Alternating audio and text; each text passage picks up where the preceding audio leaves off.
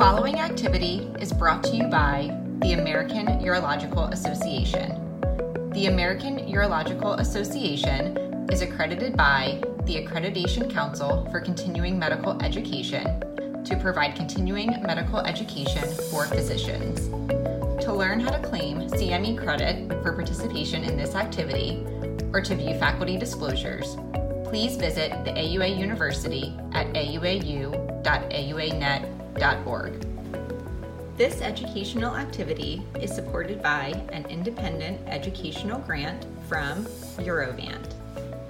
Thank you for joining us today at Live from AUA 2021 to talk about currently available agents for overactive bladder, as well as third-line therapies and the current data regarding outcomes to facilitate proper patient counseling. My name is David Ginsberg. I'm a professor of clinical urology and director of FPMRS at the USC Department of Urology in Los Angeles, and I am pleased to be your moderator for today's discussion. I'm here today with three wonderful, amazing panelists who actually are also very good friends of mine, and we are all disappointed we can't be with anyone in person. We're happy to be here with you virtually. First is Dr. Vic Nitti, professor of urology and obstetrics and gynecology and the Shlomo Raj Chair in Urology, as well as the chief of female pelvic medicine and reconstructive surgery at the David Geffen School of Medicine at UCLA. He is an authority on urodynamics, medical and surgical therapies for urinary incontinence, pelvic organ prolapse, female pelvic reconstructive surgery, and lower urinary tract dysfunction. Dr. Nitti recently completed his tenure as AUA Education Chair, and in 2015, he received the AUA's Victor Politano Award for expertise and contribution in urodynamics, medical and surgical therapies for urinary incontinence, female pelvic reconstruction, and voiding dysfunction. Dr. Kathleen Kobashi is the current Division Chief of Urology at Virginia Mason Medical Center in Seattle, though she is moving to Texas in just a few weeks to take on the position as chair of the Department of Urology at Houston Methodist Hospital. Dr. Kobashi was the chair of the AUA SUFU SUI guidelines and is a mentor for the AUA Young Leadership Program. Her research interests include patient-centered outcomes and management of complications related to pelvic floor reconstruction. Dr. Eric Rovner, professor of urology at Medical University of South Carolina. Dr. Rovner is a past president of SUFU, as are both Drs. Kobashi and Nitti, and his research interests include the study of voiding dysfunction, urinary incontinence, neurogenic bladder, and genitourinary reconstruction. Welcome to Drs. Nitti, Kobashi, and Rovner. It's great to have you here. Thanks. Now, we're going to talk about overactive bladder. It is estimated that up to 1 in 6 adults have overactive bladder. Symptoms of OAB include urinary frequency, urinary urgency, and urgency urinary incontinence. We know that the quality of life of overactive bladder patients can be significantly impacted by these lower urinary tract symptoms. We also know that up to 70% of patients will experience some degree of improvement with the various treatments we have for overactive bladder.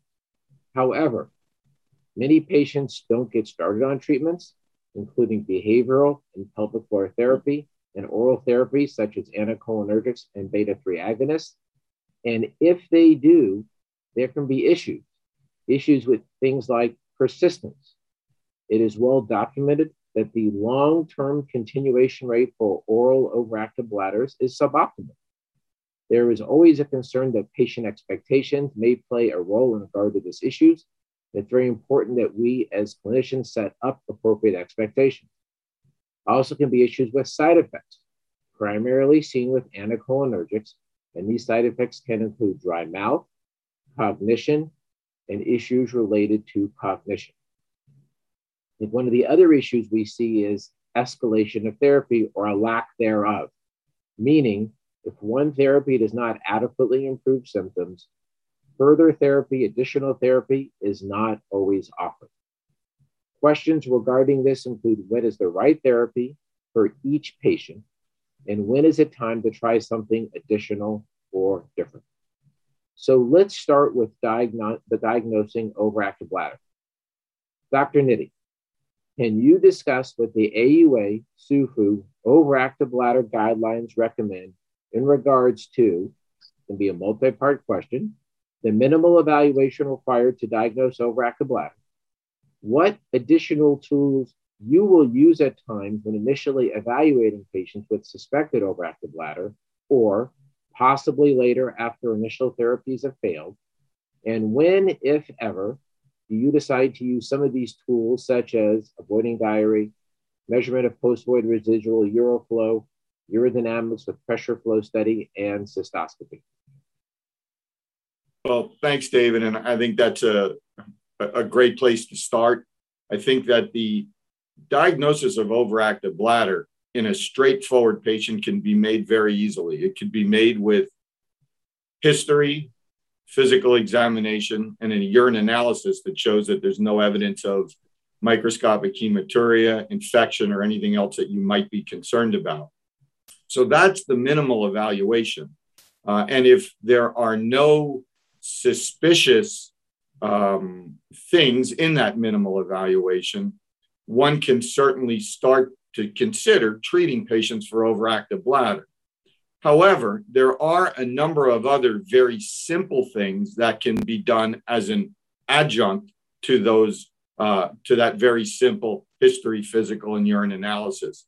One of the most common things that we will utilize is a bladder diary.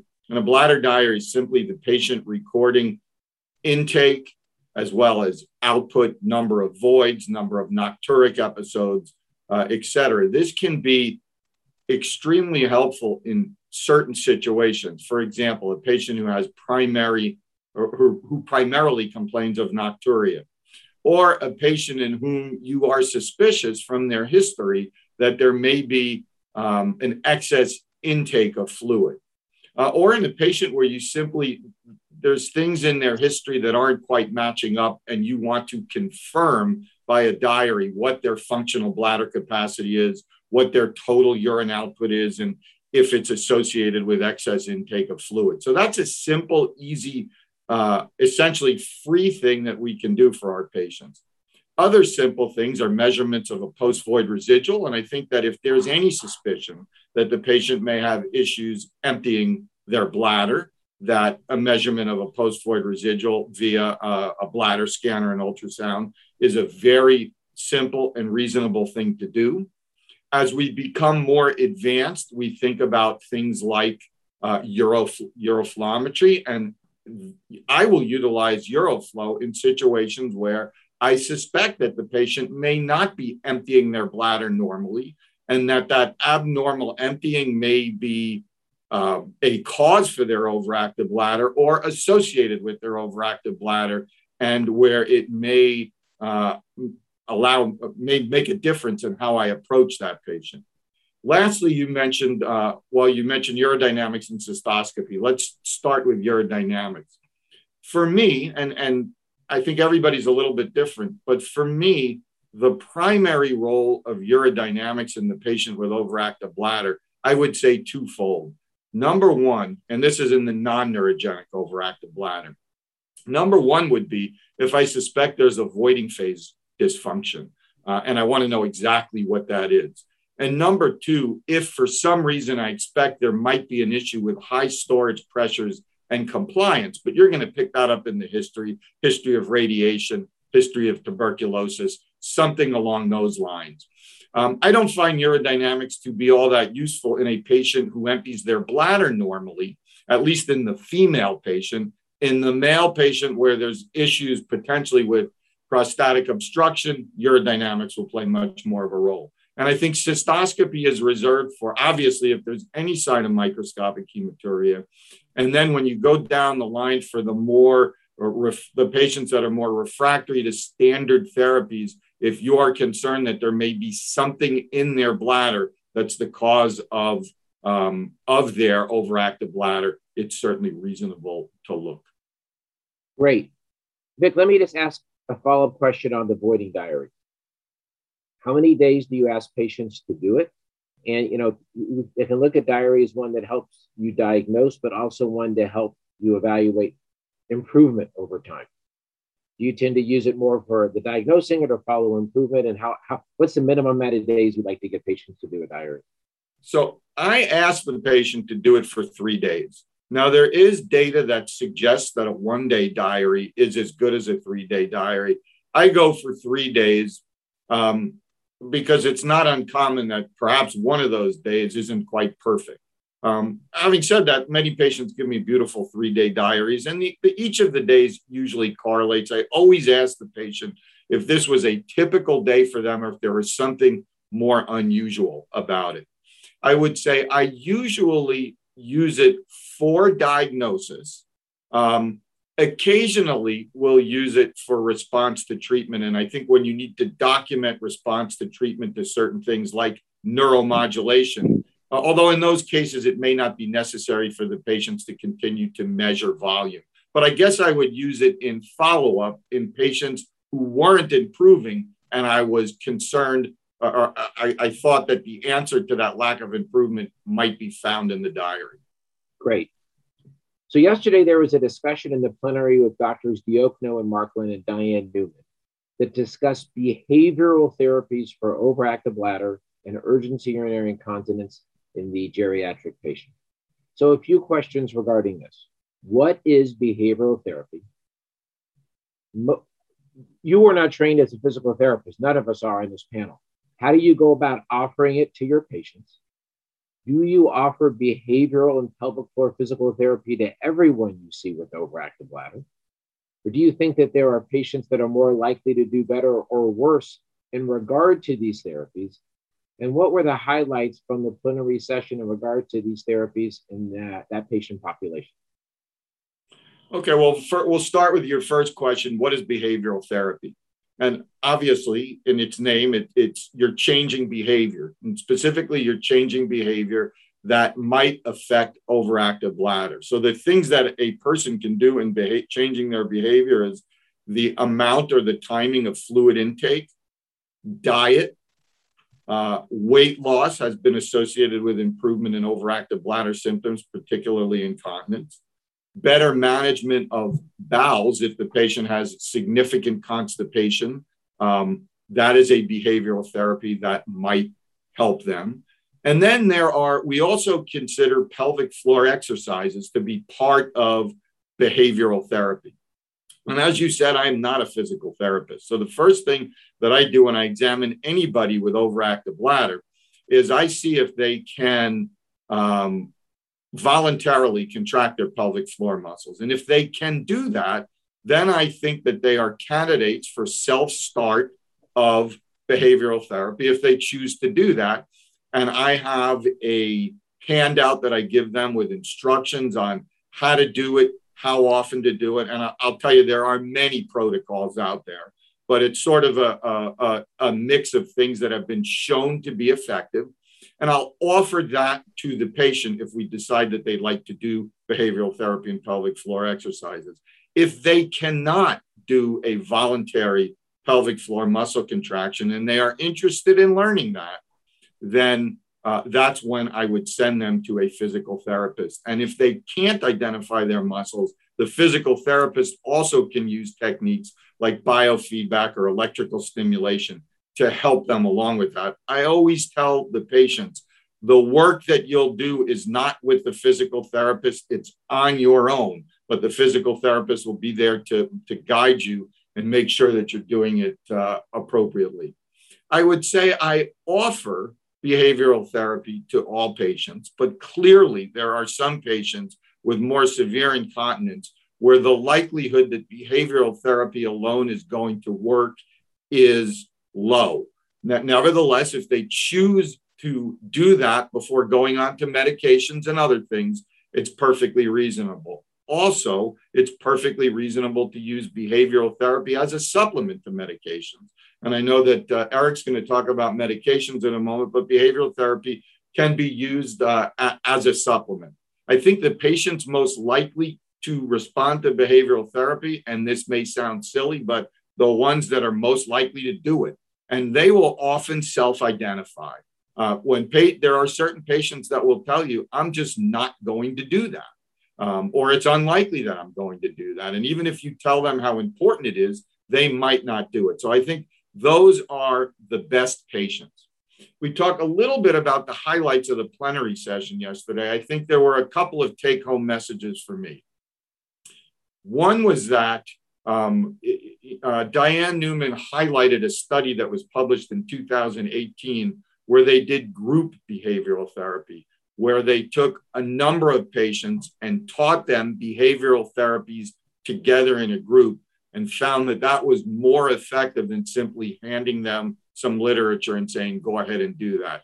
So if you're in a kind of practice that leads itself to group learning, that would be reasonable. I think they also stressed the use of behavioral therapies in combination with other therapies.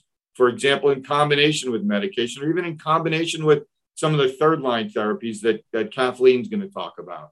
So, and also they highlighted trying to choose the right patient. And I think another take-home message is from that was to really give it a shot, explain it to your patients, and at least give them the opportunity to adapt behavioral techniques, whether it be alone or as a supplement to other treatments for overactive bladder. Great. Thank you very much. So let's transition to talking about the oral therapies that Vic had mentioned. Eric, you have a course with Doctors Alan Ween and Chris Chappell, Contemporary Pharmacotherapy for OAB 2021, Monotherapy and Combined Pharmacotherapy to Optimize Treatment, that really covers the gamut of pharmacotherapy for overactive bladder. One of the course objectives is to find the similarities and differences between the various oral pharmacotherapies for overactive bladder. So Eric, can you speak to how these oral therapies are similar, how they are different, how these similarities and differences impact their medication choice when starting patients on oral medications for overactive bladder, and what other patient-related characteristics may impact your choice of oral pharmacotherapy for overactive bladder? Thanks, David. And I want to thank you for the invitation. I want to thank the AUA for putting this together on such short notice. I'm sure this was quite a task for the AUA to put this meeting on. It's gone very well so far. And again, I want to thank you for the invitation. We do put on a course at the AUA. It's a 2-hour course. I'm going to try to condense everything in a course in 5 or 10 minutes. Is going to be somewhat difficult. Obviously, there are books written on similarities and differences within the OAB Pharmacotherapy Compendium. So I'll try to be brief. There are similarities and differences within the class of OAB medications, and then similarities and differences between the various classes and the agents within each of those classes. Let's look at the 2 major classes of OAB pharmacotherapy. So there's the antimuscarinics or anticholinergics class, which has been around since described by Lapides in 1975, believe it or not, although there wasn't even an OAB terminology back then. And then the other class is beta-3 agonists. Obviously, the 2 agents, the 2 classes, I should say, are quite similar in a number of ways. They're both indicated for overactive bladder with symptoms of urgency, urgent incontinence, and frequency. Multiple studies, probably at this point, several hundred studies on these agents encompassing tens of thousands of patients have demonstrated wonderful efficacy and excellent safety. So in that regard, the indications, the safety profiles, the efficacy profiles are pretty similar. Most of the drugs currently available are daily agents. That's taken once a day. Still, there is a 3-time-a-day ditropan and twice-a-day trospium still available. But most of the drugs in this class, at least the non-generic medications, are in fact daily medications. It's important to realize that we look at similarities and differences, which I'll touch on in just a moment. There are very few head-to-head studies looking at these agents. That is, there are no direct comparisons between the 2 currently approved beta-3 agonists, currently available in the United States, I should say, and very few head-to-head studies amongst the antimuscarinics. And even when we try to compare studies looking at similarities and differences in these 2 classes of agents, and again, between agents, we run into considerable problems when we try to compare studies that looked at different drugs and try to compare efficacy and safety, because the patient populations entered into individual studies are very different. The inclusion criteria and exclusion criteria are very different. So even today in 2021, it's still somewhat difficult to directly compare these drugs. So I'm going to sort of cover this at a very high level, at a 30,000 foot level. The differences between the two classes are quite large with respect to the mechanism of action. They work completely differently. Anti-muscarinics or anticholinergics are competitive antagonists of acetylcholine at the neuromuscular junction. They are dose-dependent pharmacologic antagonists. The beta-3s work on a completely different receptor through relaxation of smooth muscle during the filling phase, working on adrenergic receptors, specifically the beta-3 receptor, which results in smooth muscle relaxation via a very different molecular pathway than the anti-muscarinics. So although they work similarly and they are indicated for the same condition, overactive bladder, they work completely different on different receptors. And of course, this allows us to, in certain cases, combine these agents. And several studies have looked at combining an anti-muscarinic and a beta-3 agonist. And it would appear that when you combine these agents, you can often improve efficacy with only a marginal change in the adverse event profile. So the fact that they work via two different pathways is actually advantageous for us, the practitioner, as well as often for the patient. When we look within each of these classes, say within the anti-muscarinic class, there are, again, similarities and differences between the agents. Currently in the United States, we have 5 or 6 anti-muscarinics available. There are some differences between these agents. They affect different muscarinic receptor subtypes. That is to say, some are very M3 receptor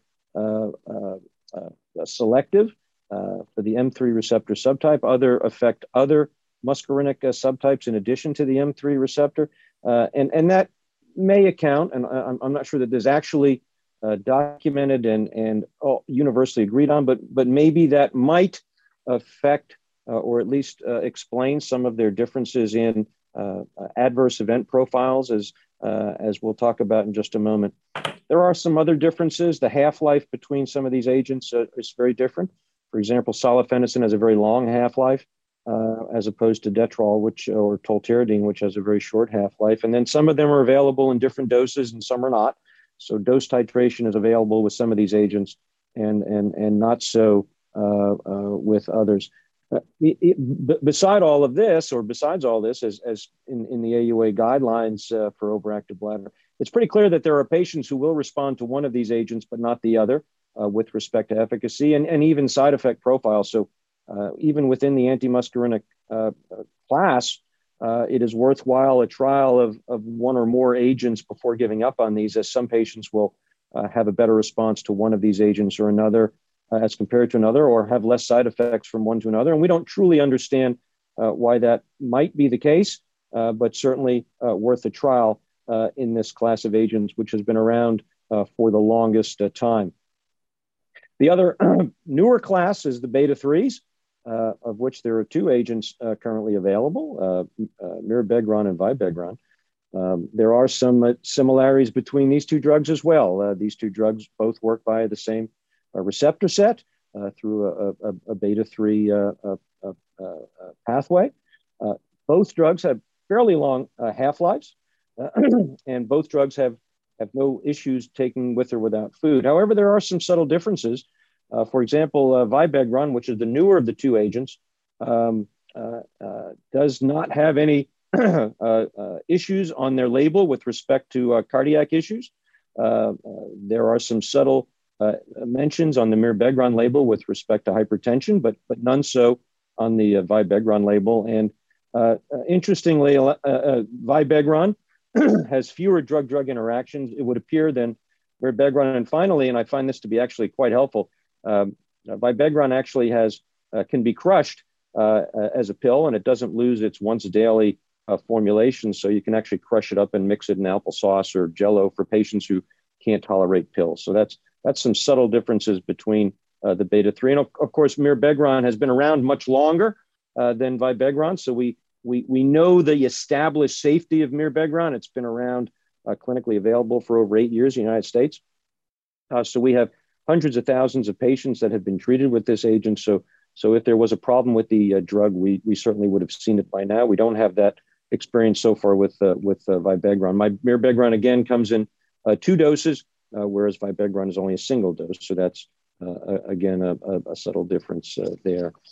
You know, when we look at these agents individually and as a class, and then individually, there are certain aspects of the drugs, but also certain aspects of the patient that we consider when prescribing these agents. And the biggest one right now clearly is in the elderly, the concern for cognitive difficulties and dementia. We've known about this for many, many, many years, since a publication 1990s from the group at Penn looking at incident cognitive dysfunction following initiation of antimuscarinics, specifically ditropan. And subsequent studies on large populations have suggested there is some relationship between anticholinergics, antimuscarinics, and incident dementia, as well as aggravating existing cognitive issues.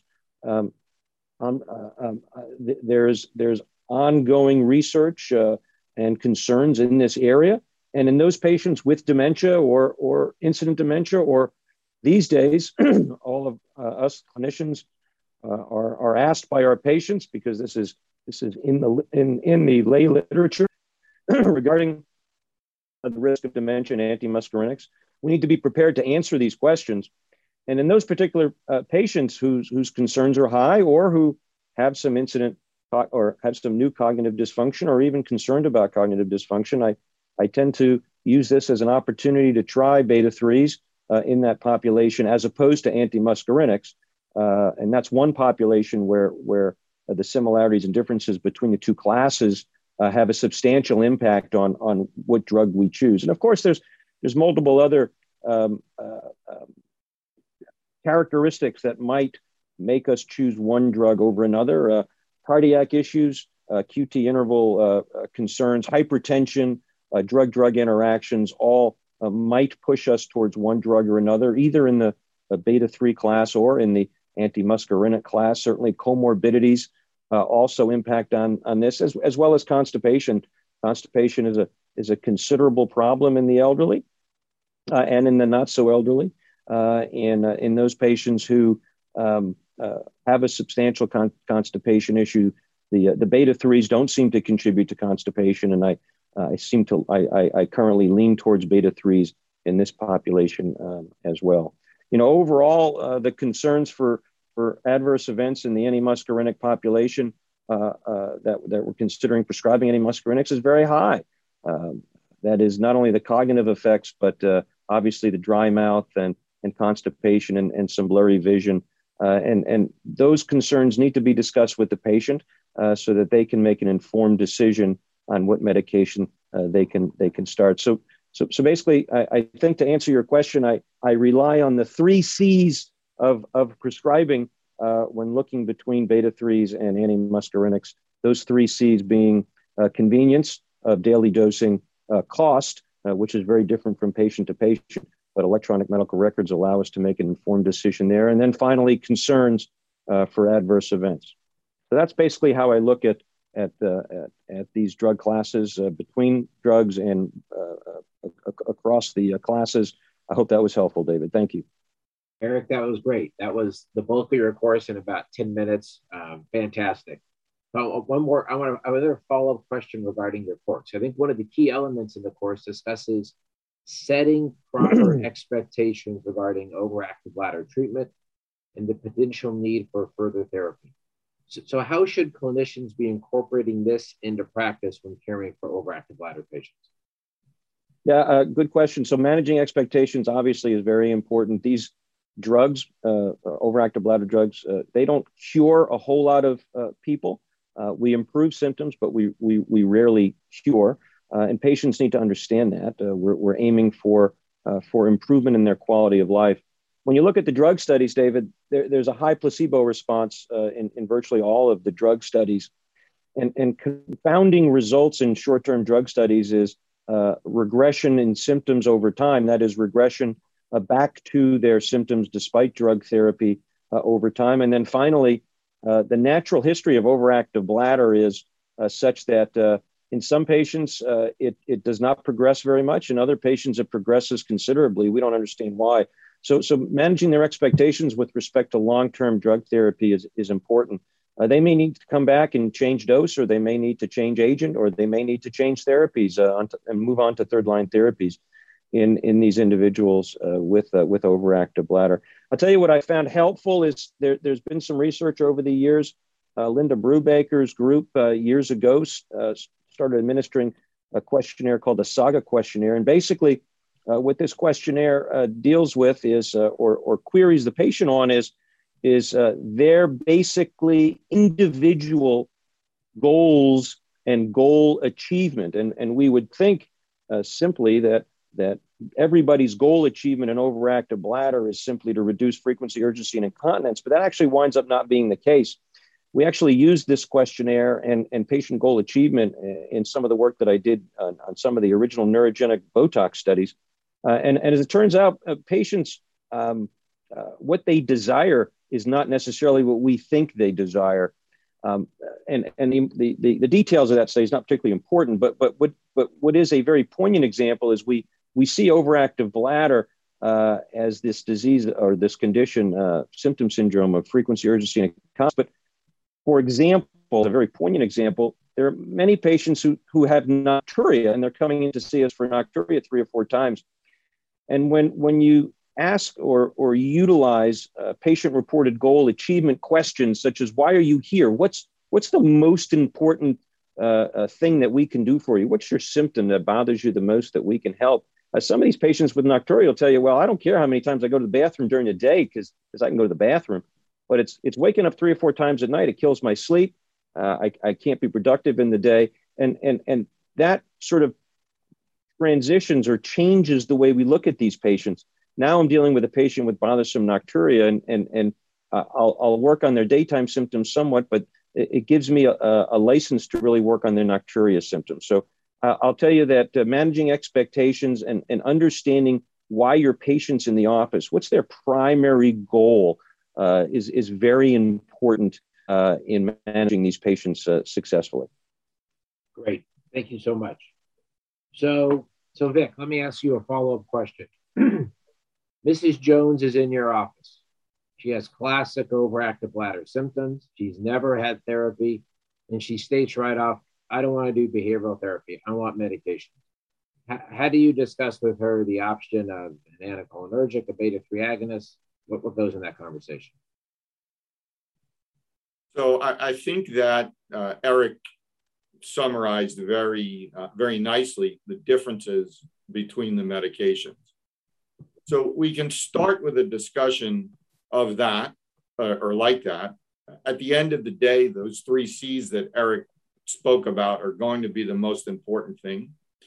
I will be honest with you that I have a fairly strong bias that all things otherwise equal, my preference would be to use a beta-3 agonist as a first-line therapy because of safety and side effects.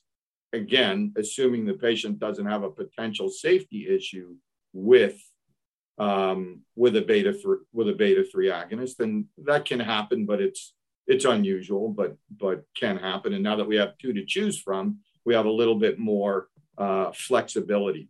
Anticholinergics I like to use in combination with beta-3 agonists, and of course, this is a discussion on the non-high risk neurogenic lower urinary tract dysfunction patient, where there's much more evidence on anticholinergics in that group. So we talk a bit about the differences between the two, but more oftentimes than not, my patients choose to start with a beta-3 agonist, and I suspect that it's probably due to some of my own biases, to be honest with you. Great.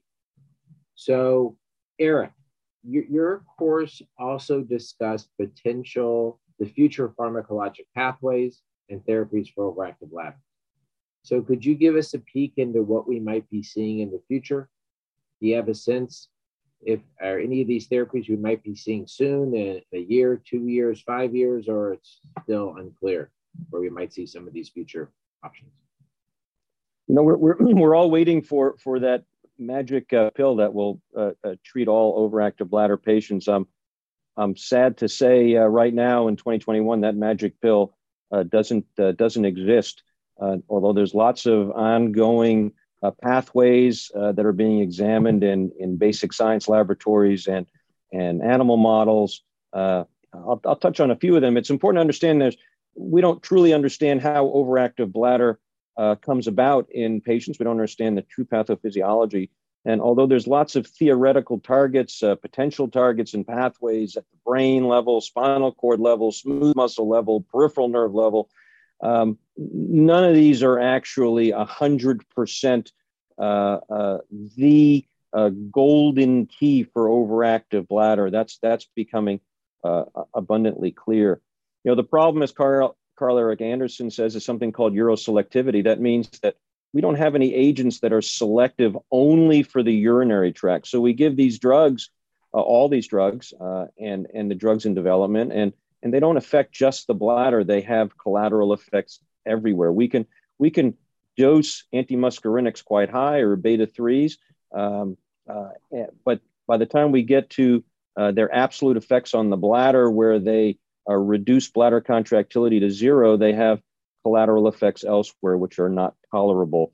So we're still working there quite a bit. There's a long litany of failed types of agents because of uroselectivity. For example, potassium channel openers or calcium channel blockers both work wonderful in the lab to reduce bladder overactivity on smooth muscle strips, but unfortunately, in humans, they cause collateral and intolerant side effects, including hypotension. There's a couple of more beta-3s that have recently been abandoned. Ritobegron and Salabegron both had suspended development programs, either because of lack of funding, because lack of efficacy. NK antagonists were interesting molecules about 10 years ago, but they failed to show any efficacy versus tolterodine. Couple of things that might be of interest going forward in the next, say, 5 to 10 years. There's currently a development program for a combination pill of tolterodine and pilocarpine with the goal of reducing dry mouth via pilocarpine, but maintaining the favorable overactive bladder effects of tolterodine. And that's in phase 3 development for the last few years. And then just looking at a couple of pathways, there's some ongoing studies looking at cannabinoid agonists, that is the CBD, THC type agents. Those are basically in the lab, not even at the animal level yet.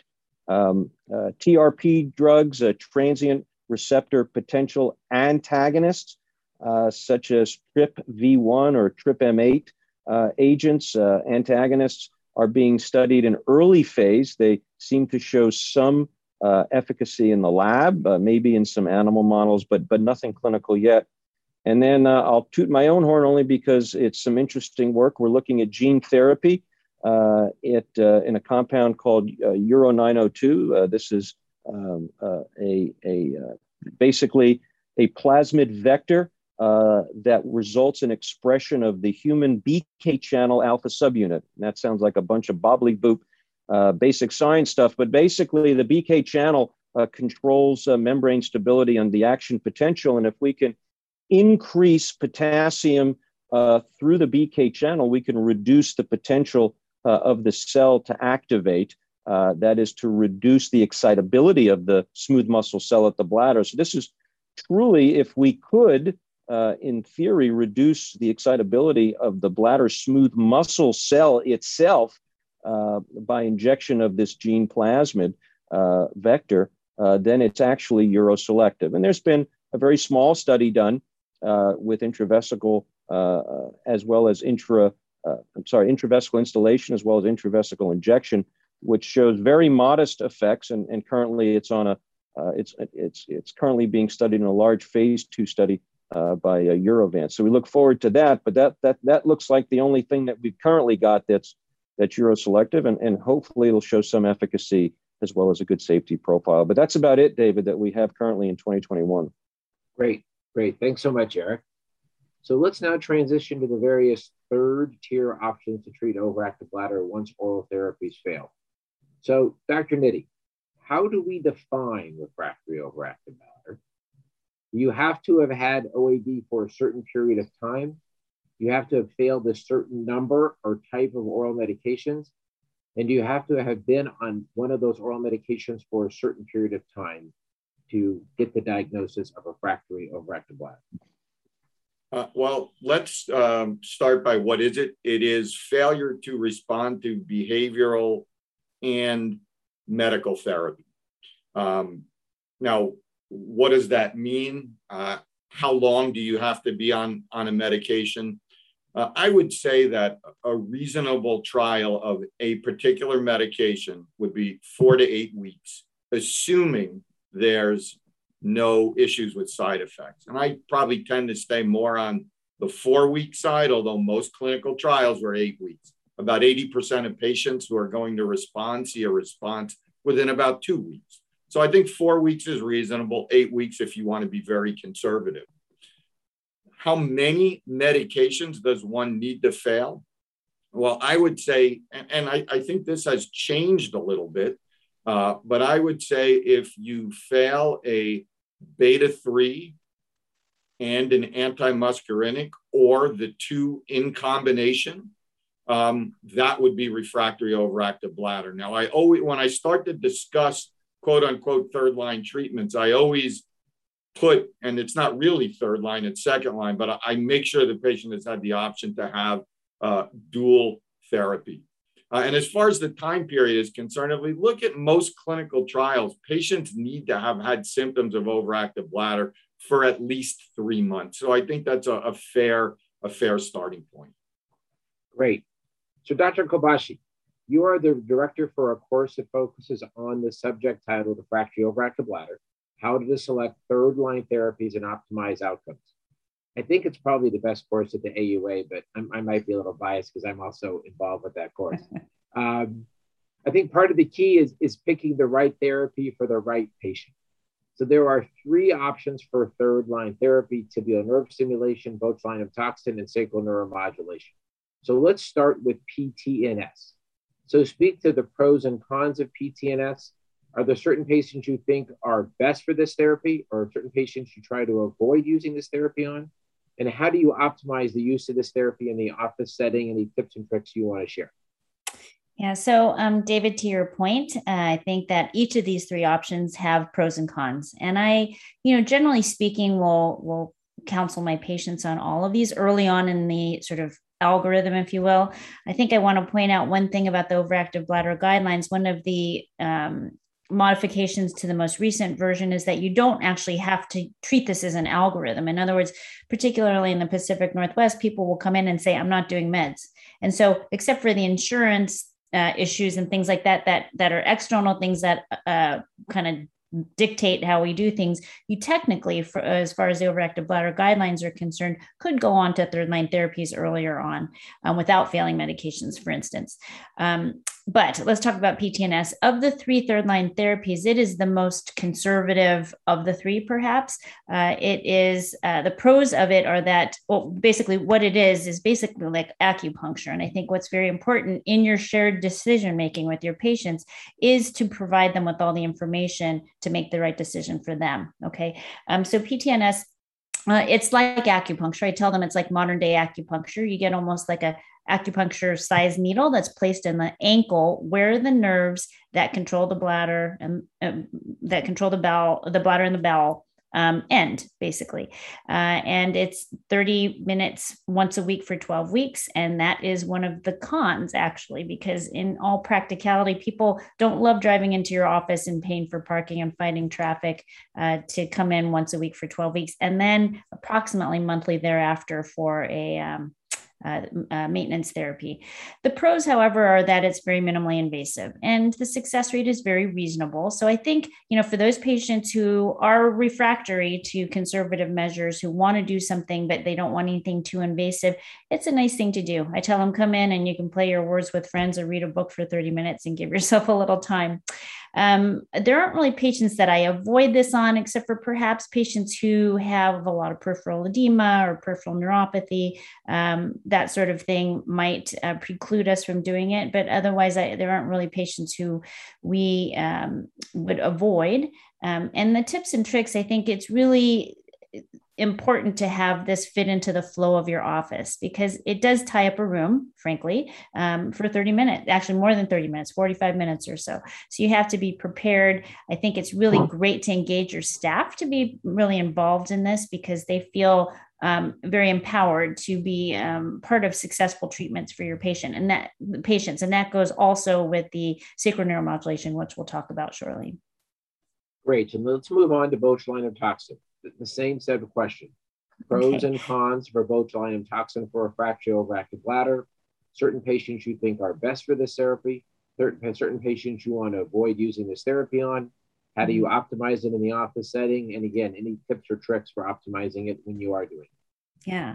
So similarly, there are pros and cons. So for pros, first of all, this is an office-based procedure, generally speaking. Now, there are a few exceptions of patients who come in who just know that they're not going to tolerate that. So every once in a while, we'll do some in the operating room. But generally speaking, this can be done in the office setting. I usually tell the patients that they'll be there with us for about an hour by the time they get in and do paperwork and get set up, and the local anesthetic sits in their bladder, but they can drive themselves, which is really great. It's very predictable that generally speaking, it lasts on the average of about 6 months. So now we've gotten into the habit of just making their 6-month appointment when they come in. And as they're leaving, we make their next 6-month appointment. That's sort of a placeholder so that if the symptoms, as they approach their 6 month, if their symptoms haven't returned yet, they can push it out, but at least it sort of tickles their brain that it's time to be thinking about it. And that way we don't drop them through the cracks. The cons, of course, are more patient perception, I think, than actual problems. I mean, UTIs are a potential complication, if you will, or sequela that isn't necessarily directly related to the onabotulinum toxin, but the procedure itself and the instrumentation. Also, the perception that urinary retention or incomplete bladder emptying might require intermittent catheterization. And a lot of patients, you kind of have to talk them off the ledge about that. Truth be told, that only happens in less than 5% of patients, generally speaking. And it's a real clinical decision whether or not you even need to start them on intermittent catheterization if they're not emptying completely. What I mean by that is if they're not emptying completely, but they're not symptomatic from it, they're not bothered by it, they don't have to start an intermittent catheterization or be catheterized. So I think it's a matter of taking the time up front to counsel your patients and sort of allay those concerns that they might have that might sort of limit them from choosing this option that would be quite good for them.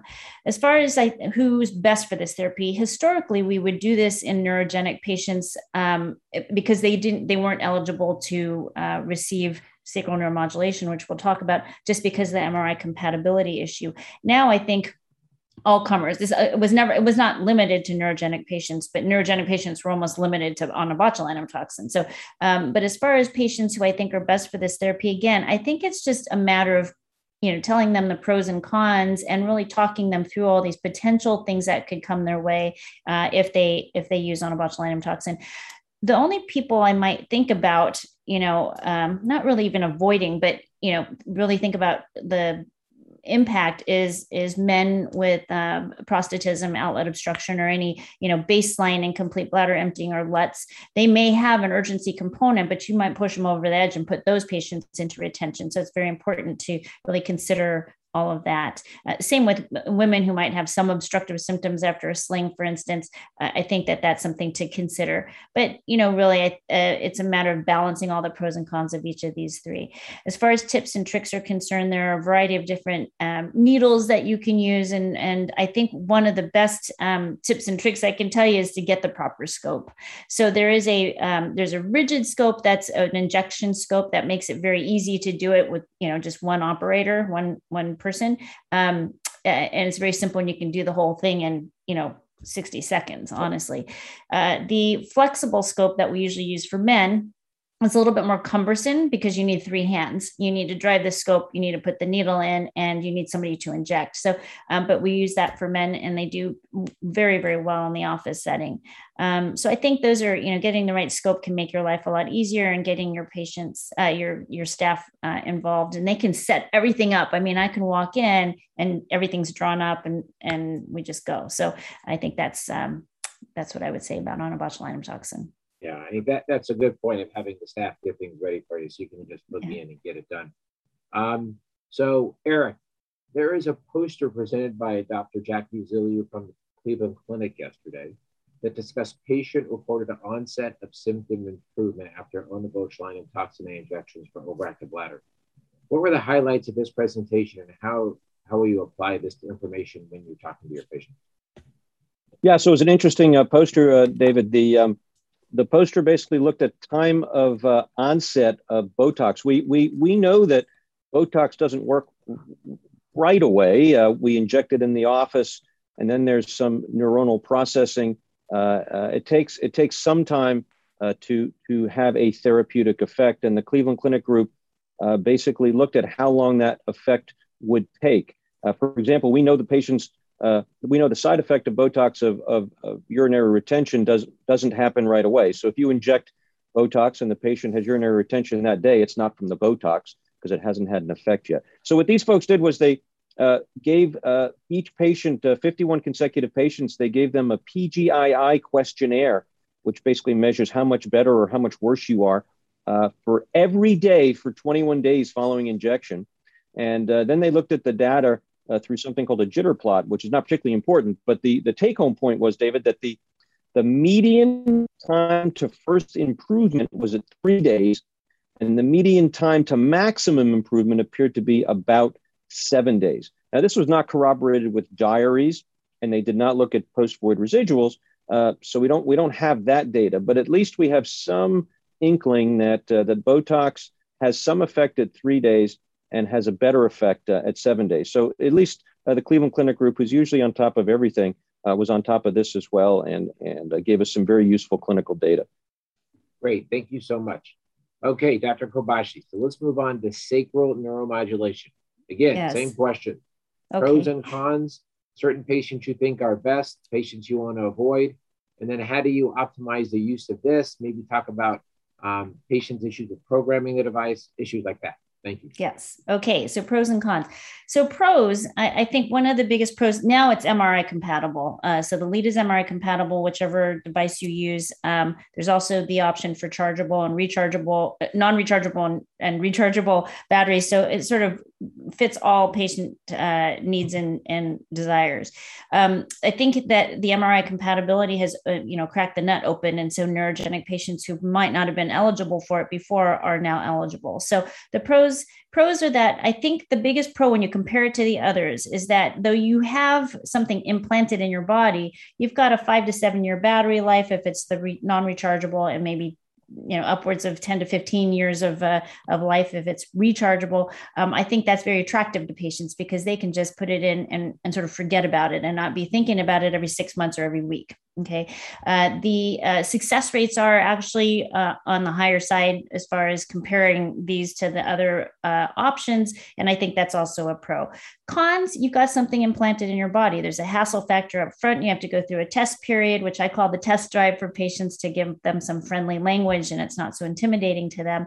But that you've got something in your body that can get infected or malfunction or have some mechanical problems or migrate, that sort of thing, which requires a procedure, not a major surgery or anything, but a procedure to address. So those are cons for this. It's also trying to get over, the patient's concern about hearing that you're putting a device in their body. I call it a pacemaker. That way it's a little friendlier, something that they're more familiar with. So that's the pros and cons.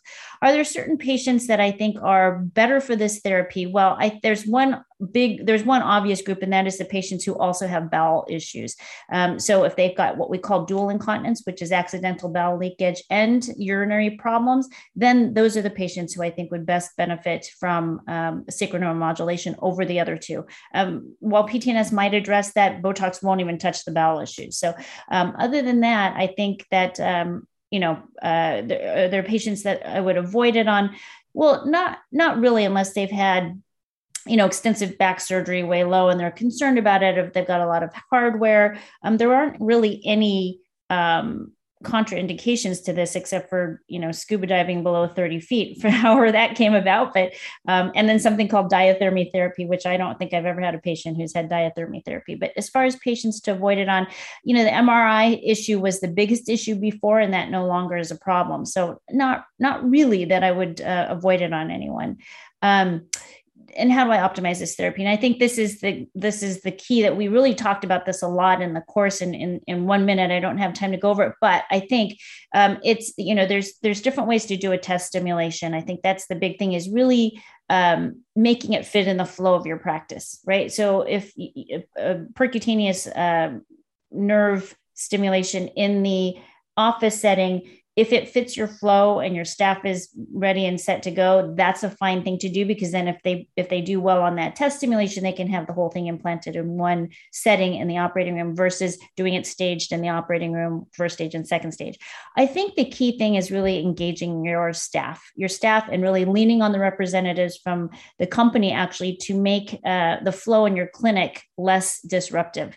And additionally, if you engage your staff, they feel very important and empowered. I mean, they are very important and empowered to help their patients and be a big part of the patient's success. But they also can really take the load off. The clinician can't be in there doing the reprogramming and all of that stuff.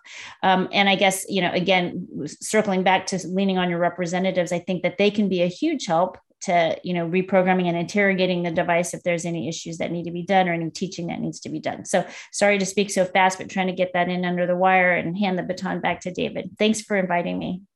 Thank you. So Drs. Nidhi, Kobashi, and Rovner, thank you for participating in the panel. It's great to do this with close friends. The only downside is we weren't there together actually in Vegas. This has been a great discussion on a very timely and important topic. We will touch on some very important things, including the evaluation of patients with suspected overactive bladder, the use of behavioral and physical therapy, how to optimize the use of oral pharmacotherapy, and the importance, really importance, of managing patient expectations in regard to improving versus curing overactive bladder symptoms. And a great discussion by Dr. Kobashi of the various third-tier therapies for overactive bladder and how these can be optimally implemented in a clinical practice. Thank you all for helping make this, I think, a very successful program, and thank you to all the attendees for listening. Hope everyone has a great day. Thank you. Thanks, David, and thanks for the invite.